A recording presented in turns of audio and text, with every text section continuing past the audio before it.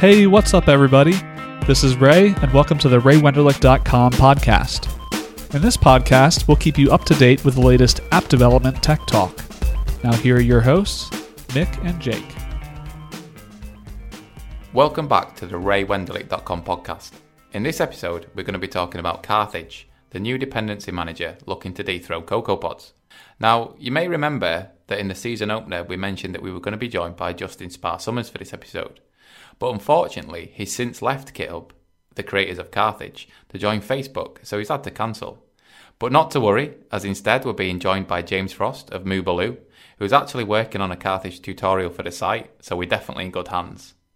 Now, before we get on to talking Carthage with Jake, obviously we've had Author Therox, who works with the CocoaPods guys, on the podcast before. We've got some tutorials on the site that show you how to set up and use CocoaPods, as well as creating your own CocoaPod. And many of the samples that come with our tutorials use CocoaPods to install dependencies. So obviously, everyone over at RayWenderlich.com are big fans of CocoaPods.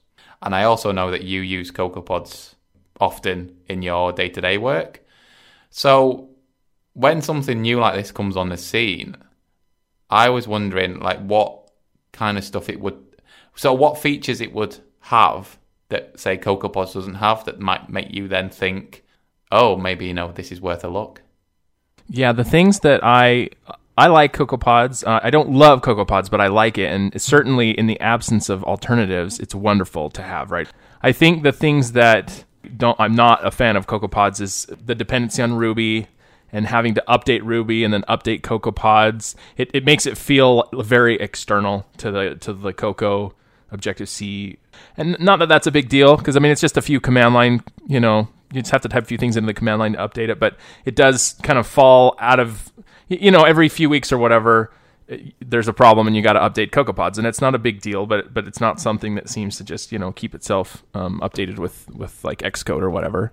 And then it goes in, obviously, and it creates the workspace file. So first you've got your Xcode project file, and then you use CocoaPods, and CocoaPods installs a bunch of things, makes some changes to your project file, and sticks it into a workspace. And it has to do that. There's really no... What CocoaPods does, it needs to do that process, but I've never been a fan of that. I don't like, now that I have these two different files, either of which I can open, so I routinely, even after, using CocoaPods for years, I occasionally will open the Xcode project file and start working, and then it won't compile when I want it to, because it can't find the CocoaPods library that it builds. So I don't like that part of it, that it has to kind of monkey with the Xcode project file. And so those are kind of a couple of gripes I have about it. Neither one is a huge problem. If a third-party dependency thing came along that I didn't have to deal with those things, I would be happy about that. So, what about you? Well, just before we get on to me, to pick apart your comments there, I think the first thing that you said was sort of in the absence of any competitors. So I think that's quite nice that now we have somebody coming in.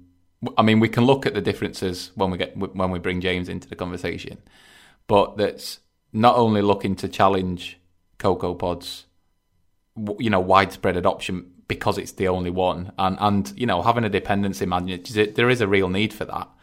One thing I will say about CocoaPods that I not as eager to look elsewhere, even though competitors might come along, is that CocoaPods, as it has been around for a little while and is so widely used, it has become a source of information about third-party libraries. So if you want to know about a new library, you go to CocoaPods first, right? That's the go-to place when you want to learn about what's new and hot and what's out there to solve a particular problem. And kind of a new comer to the scene may or may not fill in that need, right? If you start, and not that you couldn't still use CocoaPods to find the library and then use Carthage to build it. In many cases you could, but it's like Facebook, right? A new social network is not that appealing because everybody's already on Facebook. So there's this network effect going on with CocoaPods, I think. Yeah, there'll have to be some huge advantage over using something else to sort of draw the crowds away. Right. Something that's not offered by CocoaPods. And I think you bring up a good point there, because CocoaPods isn't just a dependency manager. They've kind of built this whole ecosystem around it where they've got the online sort of search website where you can go on, you can type in something, and it'll give you, all the pods that apply to that search term. They've got the docs, so everything that's got docs as part of the pod will be generated and available online. So you get nice, pretty docs for your project. You can see stats around CocoaPods like online before you even install it. You're not having to sort of dive straight into the terminal to get this stuff up and running. You can view it all online first, which I think is really nice. And it's the kind of thing anybody that's coming into that arena is also going to have to consider. But I did want to sort of pick up your point about using Ruby, because I think with any new tool that comes on, either for experienced or inexperienced developers, like the barrier for entry needs to be low. And I think that's one of the downsides or pitfalls of using CocoaPods, is that it does depend. Well, it depends on Ruby and RubyGems, which is the Ruby dependency manager. And it seems a bit unusual that you have to install a language and then install that language dependency manager to then install the dependency manager for your language. And practically, that's not a big deal, right? Because, I mean, my Macs have always had Ruby already. It still feels awkward, right? It feels unnecessary, and I think that's part of the awkwardness. It's like, why do I need to do this over here to get this over, somewhere else? Exactly. To work?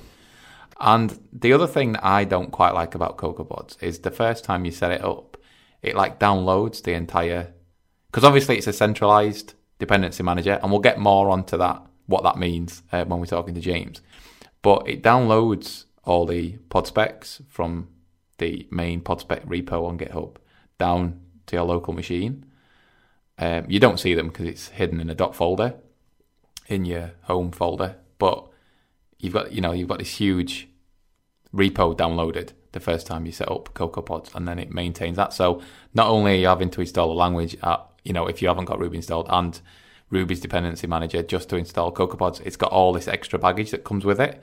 Now, I appreciate that there are reasons behind this. It makes searching for pods faster, installing pods faster, that kind of stuff. But as with anything, this kind of stuff, there is trade-offs. But it's not overly obvious that this kind of stuff's happening in the background, and it's not entirely clear on the site that this is happening. And I remember a while ago that they had the problem with the specs repo, and because everybody obviously had a local copy, they had to put a blog post up advising people to get rid of the local one and sort of reset up CocoaPods as the only way to get rid of this issue. So you got all this stuff going on in the background, and you got all this baggage and extra stuff to maintain. And I think if anybody comes onto this scene now to tackle this dependency management, need to look and see if they can address this in a different way. And hopefully, when we start talking to James about Carthage, it will have addressed at least some of these problems, if not all of them.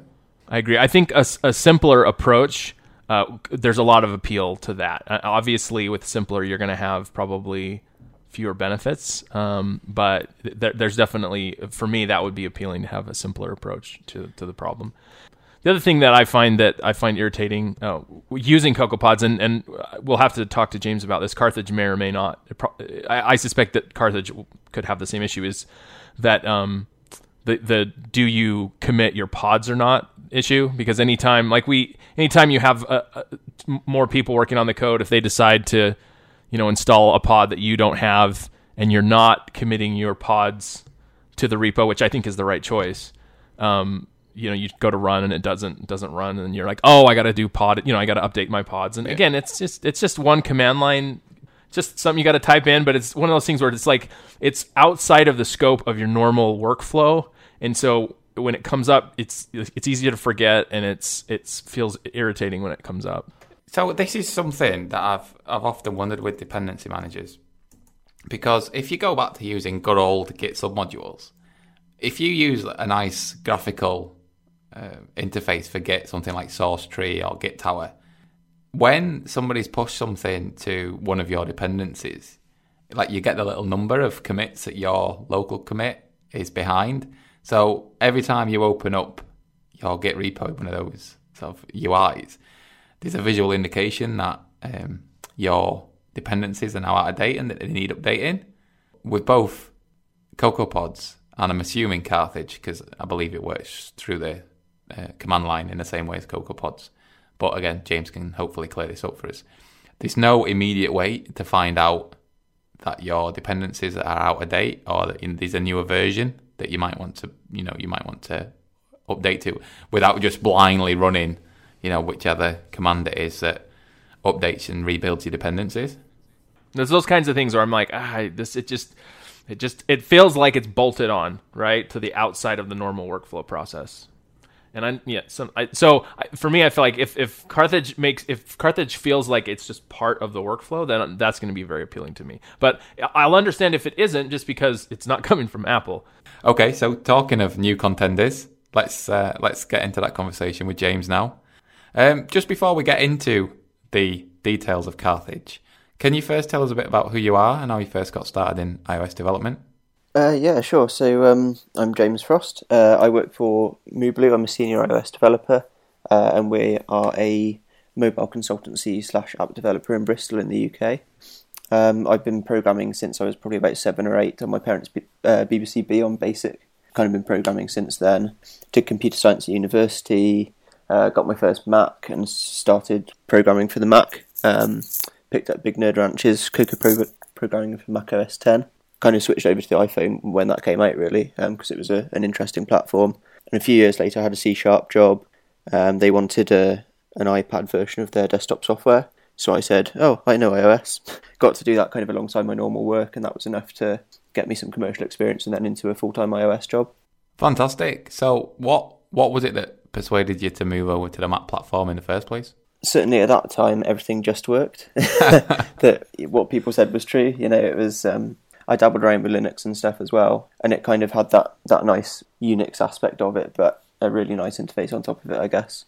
And the programming environment for it and the frameworks and what have you were really nice to use. Was this OS X or was it prior? OS X, yeah. I think I started on a 12-inch iBook, I think. Oh, okay. Shortly before the MacBooks came out. So you've been a member of the RayWenderlich.com team for quite some time now. So how did you first get involved in that? Well, I'd used the site for quite a while as reading the tutorials and what have you. But one of my colleagues, Rich Turton, also writes for the site. And I think after DubDub last year, I actually got to attend, which I'd never been before, and that was amazing. He mentioned that you guys were looking for people for the Swift update team. So I kind of signed up, not necessarily thinking it would go anywhere, but got in. And yeah, it's been great. It's been really good especially with Swift, getting some kind of real-world experience, really. And it's nice to see my name on posts on the site as well. So we're obviously going to be talking about Carthage. You've just listened to us talk for a few minutes about CocoaPods. I'm just curious if you use dependency management in your day-to-day job, because I know some firms are against using like third-party code and some embrace it with open arms. I'm just curious as to what you find. Yeah, we do, yeah. I mean, obviously, like you said about third-party code, we kind of, we don't just pull anything in. We make sure we're using, well-supported libraries and that sort of thing, AF networking and things that are fairly well known, but we use CocoaPods for all of our dependency management at the moment. We started kind of a couple of years ago, and it's worked really well. It's brought a lot of consistency across the team because everybody installs dependencies the same way now. We check in the source for each pod so that if we need to send code to a client or someone else needs to check it out, they can get up and running straight away without needing to have CocoaPods installed themselves. And our continuous integration server also does all the CocoaPods building for us as well. So it generally works quite well for us, but we started doing a few Swift projects here and there last year, and we found it, we had a few issues with CocoaPods along the way, I guess, because it took them some time to gain support for Swift and that sort of thing. So we've kind of been looking around, and, with a few of those projects, we've dropped back to just putting in source manually or using sub-modules in some places. You, as I mentioned earlier, working on a Carthage tutorial for the site.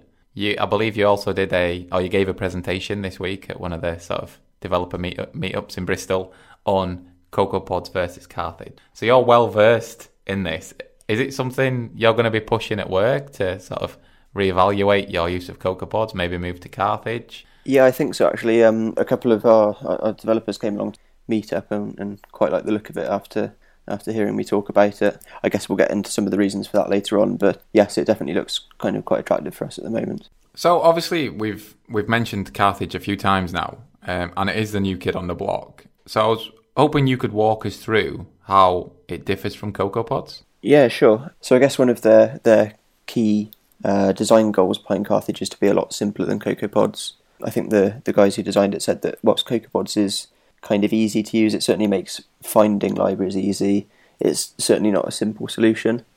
And in some ways, Carthage is kind of just a simple wrapper around Git and Xcode build, so it uses existing tools.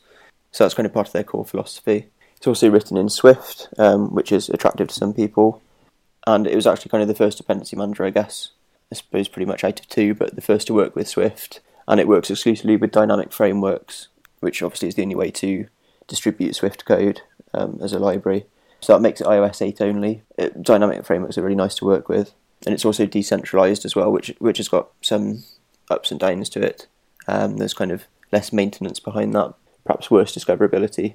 I mentioned when I was talking to Mick about the gripes I have with CocoaPods revolve around the issue of whether or not the pods should be checked into the repo. There are problems with checking your pods into the repo and doing that way, and then there are also, I think, less severe problems with just having to keep your pods locally up to date and all the developers having to do that and not knowing necessarily when another developer has pulled a new pod in. How does Carthage handle that, and what do you think about that? So Carthage gives you the build products, so you get the binaries and you get the source as well, I guess kind of like CocoaPods. The guys behind Carthage say in some ways it's up to you what you do. The benefit obviously of having your binaries committed is that you've always got those available to you, so if someone else checks out the project, they're ready to go. And the same with the checked out source, you've got that source ready if you need it in the future. At Moobly with CocoaPods, we always commit the source, just because it does make things easier if people need the project, or for some reason if one of those dependencies went away in the future. And in my use of Carthage so far, I've been committing those as well. I think it does make sense. Interestingly, I was looking at so GitHub have got a load of template gitignore files that you can use, and there's a line in there in the Objective-C and Swift one for Carthage builds. So they do in there, they kind of ignore it by default, but there is a comment saying you might not want to ignore it yourself. But I think it makes sense to include it, to be honest. Okay, I mean, it does sound like there's valid arguments either way. And I tend to find when it's like that, just kind of follow what the guys that create it do. And as you said there, like if the GitHub provided gitignore files ignore it by default, then perhaps that's their way of. So I don't want to call it a best practice because it's really just it was their internal tool that they built and then released into the wild. But if that's the way those guys are using it, then they've obviously evaluated the two different ways. But obviously, like you say, there is value in having your binaries in source control as well, because it means that you can check out and build straight away without having to run any dependency management stuff to get up and running. Yeah, one thing that's worth mentioning with the checking in the source as well, Carthage actually has an option you can use that lets you check out the source as Git submodules. So obviously that makes it much easier to include that code as a submodule within your project. So that's another option as well. All right, I mean, that's pretty cool. You sort of mentioned earlier that Carthage's goal is to be sort of the simplest tool possible when it comes to dependency management. And I've watched a video of a session that Justin Summers gave on Carthage, where he goes into depth that simple and easy aren't the same thing, and how they're aiming for simple, whereas CocoaPods aim for easy. So I'm just curious how easy it is, using that word, or how simple it is, I suppose, to get up and running with Carthage. Could you walk us through that? Yeah, sure. I find it really easy, to be honest. So to install Carthage in the first place, Carthage runs as a command line tool, much like CocoaPods. You can either install from a package installer, which you can get from their GitHub, or probably the preferred way is through Homebrew, which I think works much better than using Ruby gems, as you guys kind of identified. It does feel odd using Ruby and then using a Ruby package manager to install something that, Ruby is kind of an implementation detail, really. You shouldn't have to use their tool to install it. So Homebrew seems to make more sense in that respect. So yeah, Homebrew to install it. Much like CocoaPods, you then create a cart file, which is very much like a pod file. So that in there you just declare your dependencies, where they're coming from. So there's built-in support for GitHub and arbitrary Git repositories, wherever those might be. So they could be remote or they could even be local on your own machine. And then optionally you can specify versions for each of your dependencies, again, much like CocoaPods. Once you've got your cart file in place, you can then run Carthage update. that will resolve all the versions of your dependencies, make sure it's getting the right versions of everything, check out all the source code, build them for you into dynamic frameworks, and that's kind of where Carthage stops. As you said, with CocoaPods, it would then create you a workspace, create another Xcode project to build all of the pods, to create static libraries, and it kind of sticks all of that together for you. But Carthage just creates the binaries, and then it's up to you to integrate them into your project. And that's very simple. It's just a case of going into your targets, build settings, dragging the dynamic frameworks into linked libraries, and that's pretty much it. If you're doing an App Store build, you need to add a run phase build script, which strips out any simulator bits from the frameworks, because there's an outstanding App Store bug where those things can get rejected. That's very simple to do as well. And I think because you've added that script yourself, you know exactly what it's doing. Whereas with CocoaPods, there's a lot of behind the scenes magic, I guess, that it does. And the project that CocoaPods adds for you obviously has all of its own build settings for every static library you've got in there. And so there's a lot of stuff you haven't created and you're not necessarily sure exactly what it's all doing. That's something we've come up against with CocoaPods, I guess, in the past, is if something goes wrong with one of those build settings, whether it's provisioning, code signing or architectures or something, it can be a real pain trying to fix that because it's not something you created. Doesn't CocoaPods build a single product that is then included in your... Yes, as far as I'm aware, it has targets for each dependency, I think, and then it creates all of those into one single pods library. But from what sort of inferring from what you were saying there, it would seem as though Carthage builds each one independently. Yeah, sorry, that's right. Yeah, so you get a single framework file essentially for each one. Once you run Carthage, it creates a Carthage folder in the root of your project on the file system. Within there, you get checkouts, which is all the source, and you get a build folder, which has got those dynamic framework files in. So it's just one file to drag in for each dependency, which is quite nice. Now, you mentioned that you create a cart file. Is that in any specific format? Because I know the CocoaPods files are... It's not YAML. Or is it YAML? It might be YAML. But it is in some specific format that you need to put it in. Yeah, Carthage is they say it's a subset of Ogdal, which is the ordered graph data language, which is a simple way of specifying files like this. Really, pretty much all I've seen that you, for the most part, need to put in your cart file is a line like GitHub, name of the repository, and then an optional version, and that's pretty much it. Okay, and something else that I picked up when you were talking there, which I think is great, is that at some point in CocoaPod's development, they added sort of private pod repos as a feature, but because you can point Carthage to any Git repo, like you said, you can even sort of use it locally.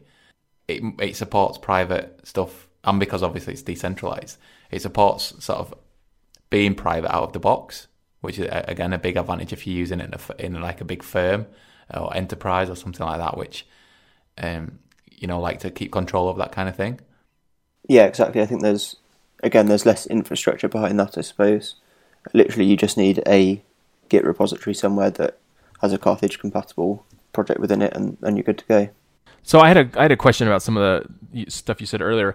With CocoaPods, and I haven't used some of these features myself, but I just want to make sure that Carthage either does or doesn't do the same thing. So with CocoaPods, if you ask for something, and that depends on AF networking, we'll also install AF networking, right?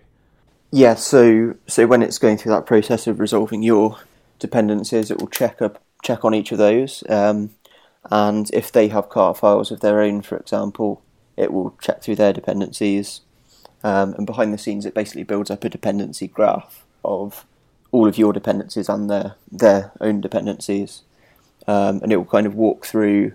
I think it starts with the latest version of each dependency, and it looks to see if that satisfies all the version requirements from the cart files, and if so, you're good to go. If not, it kind of throws that dependency graph away, chooses the next possible version of a dependency, and then keeps iterating through that process until it finds something that satisfies all the requirements. So does every dependency in that dependency graph need to have a cart file? I don't actually know that. Sort of dependency resolution is something that's fascinating and incredibly complex, I think, at the same time. In that video, we will put a link to this in the show notes. It's up on Realm's site because it was a session that they gave at Realm. He does talk about the sort of dependency resolution, but it doesn't really go into it. Now, you would think that apart from Git submodules, that would be the only way it could. Yeah, I think that's the case. I can't see how else they could tell. Well, I mean, the only way those libraries can have other dependencies is if they are already built or there's source there to include in those dependencies. So you get that when you pull the source anyway. Or they're declared through something like a cart file and fetched separately. We mentioned this word decentralized quite a few times. It being the opposite of centralized, obviously. And CocoaPods is centralized and Carthage is decentralized. Can you explain what that actually means and what the advantages and disadvantages are over a centralized dependency manager like CocoaPods? CocoaPods is centralized. As you mentioned earlier, they keep a massive repository of all publicly available pods. The specs repository, I looked at it the other day, it actually kind of breaks GitHub when you try to look at it. There's too many entries in there, so it kind of truncates it. I think there's over 10,000 entries in there now. So in some ways that's kind of a central point of failure. They had that issue in the past where they broke compatibility with it, so you had to manually update it yourself. And to get in that repo, any library maintainers have to create a pod spec file to put inside there.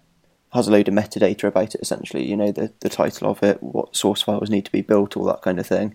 And that's kind of an extra piece of maintenance that each library owner needs to take part in. Carthage doesn't do that because they said that, Git knows a lot about your project and Xcode build knows a lot about your project, so they may as well just use that existing information rather than duplicating it somewhere else. And it also means in that respect that you don't really need to do anything extra to make your library Carthage compatible. All you need is a project that builds a dynamic framework and you're pretty much good to go. You don't need to add any extra metadata in. The CocoaPods approach does have some benefits. So as you identified earlier, it's really good for discoverability. So they've got the great search feature on cocoapods.org where you can, you want an auto layout framework, you just type in auto layout and it comes up with everything. They're doing a really good job now of tracking kind of the quality of each library.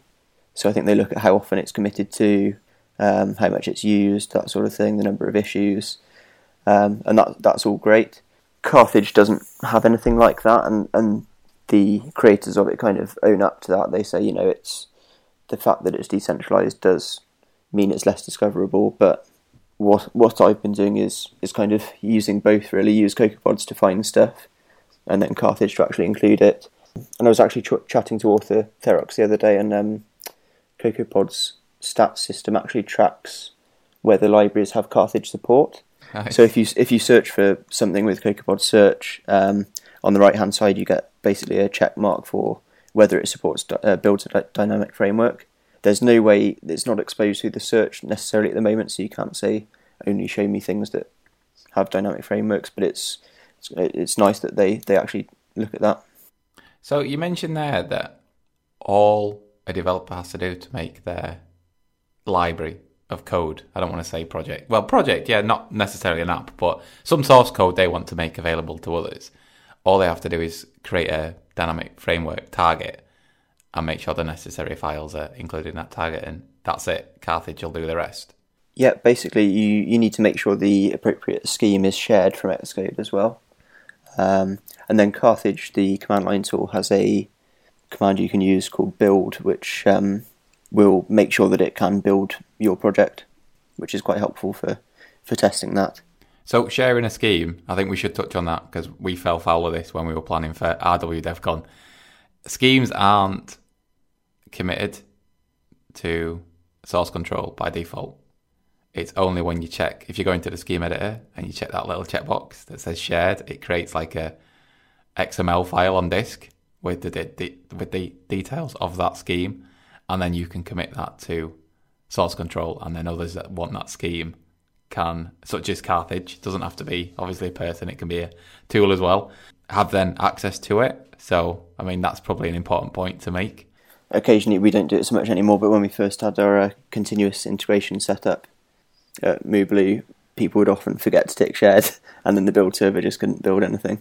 It's worth mentioning as well, the other thing you would want to do as a library owner is also make sure you do have tagged releases in your repository, because as I mentioned, that's kind of how Carthage determines a particular version. If I wanted to use some open source project that wasn't maintained, that didn't maintain a pod spec file for CocoaPods, then I would have to get in touch with the author, probably create a pod spec file, send him or her a pull request to get that merged into their repo, and then they would have to submit that to the master spec repo to get it included within CocoaPods. And if that author had no interest in CocoaPods, then maintaining some file in some foreign language, it seems like a big task or a big ask for somebody else, just so they can use their source code. But it seems that just creating a scheme and a target in that project is something that's far easier to deal with if you are a open source project provider that has no interest in participating in any of these dependency managers. So it might be an easier route to get people using Carthage and make their projects Carthage compatible, because A, they're making something that they're already familiar with if it's just a target in Xcode and sharing a scheme. And secondly, like, it might even encourage them to use dynamic frameworks, which, has a whole host of benefits. But it just seems like, again, we were talking about right at the beginning, it's a lower barrier to get people to support Carthage because it's actually a lot less work, and is the work that is involved is with tools and processes and things that they're familiar with. Yeah, I think so. And I think if I was, putting a library out there now, you'd think dynamic frameworks is the way you want to go, really. Obviously, that means you can only support iOS 8 and later, so that might be a consideration there. But yeah, I mean, it's worth mentioning with the CocoaPods example you gave, your one other option there would be to create a pod spec yourself, and then you can just keep that locally within your repository, and you can point CocoaPods at that. But then, obviously, that's something you've then got to maintain, so still needs some maintenance somewhere. So if someone came to you, somebody that maybe was less experienced and hadn't used either of the tools we've talked about today, wanted to know if they should use Carthage or CocoaPods, what would be your kind of advice or recommendation to them? I think the really helpful answer is it depends. It depends on your infrastructure, so whether you've got continuous integration going on, how many developers you've got going, what sort of environment you're working in, and I guess what version of iOS you're targeting, and whether you're using iOS or Swift. So Carthage obviously only works on 8 and up because of the dynamic framework thing, and it perhaps depends on which libraries you want to use, because at the moment there's still a lot more that support CocoaPods than Carthage. But that's not to stop you from perhaps forking one or doing a pull request if it doesn't support Carthage yet. From our point of view at Mooblu, everything we've done up until now has been CocoaPods, but I think we perhaps are looking to shift some stuff over, particularly on some of our newer Swift projects. It definitely seems like a more lightweight solution and a much simpler setup. Is there, if my project was Objective-C only, would that make you say lean more towards CocoaPods, or is there parity there? I mean, Carthage works with both. As long as the library you want to use supports it, then that's fine. I guess probably I would look more at what iOS version you're targeting and that sort of thing. I do think Carthage does seem to have a lot of benefits over CocoaPods just for the simplicity. Like you said at the start, you've got the whole Ruby aspect of CocoaPods and the workspace file and all that kind of extra complexity, but some of that's a personal or a team preference, I guess. So apart from your upcoming tutorial that we mentioned right at the start, where can our listeners go to find out more about Carthage? So the GitHub pages are really good. So if you look at the GitHub repository, it's got a good README, and there's another page on the various build artifacts. And then there's the talk that you mentioned given by Justin Sparr-Summers, which is at realm.io. It's called Ruthlessly Simple Dependency Management with Carthage. And that's a really good introduction to the tool and kind of some of the philosophy behind it. Would you say that's a fair summation as well? Is it ruthlessly simple? I think so for the most part. There's definitely not a lot of setup needed to get into it. I haven't really found many edge cases where it's difficult to integrate or anything like that. Fantastic. Right, well, I think that's a good place to wrap things up. So thanks again for joining us, James. It's been enlightening. That's okay. Thanks for having me. No, it's been our pleasure. And Jake, I'm curious, as a big fan of CocoaPods, is your head turned?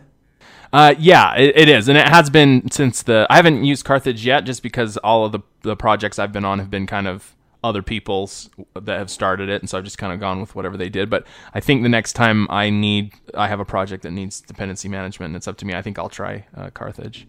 Like I say, I'm happy with CocoaPods. So not because I can't wait, but I like to try Carthage for sure. So yeah, I think I'll be taking a much closer look at it as well after chatting with James. As usual, any feedback, just send that on to podcast@raywenderlich.com. We hope you've enjoyed listening to this episode, and we'll catch you again next time. And that's a wrap.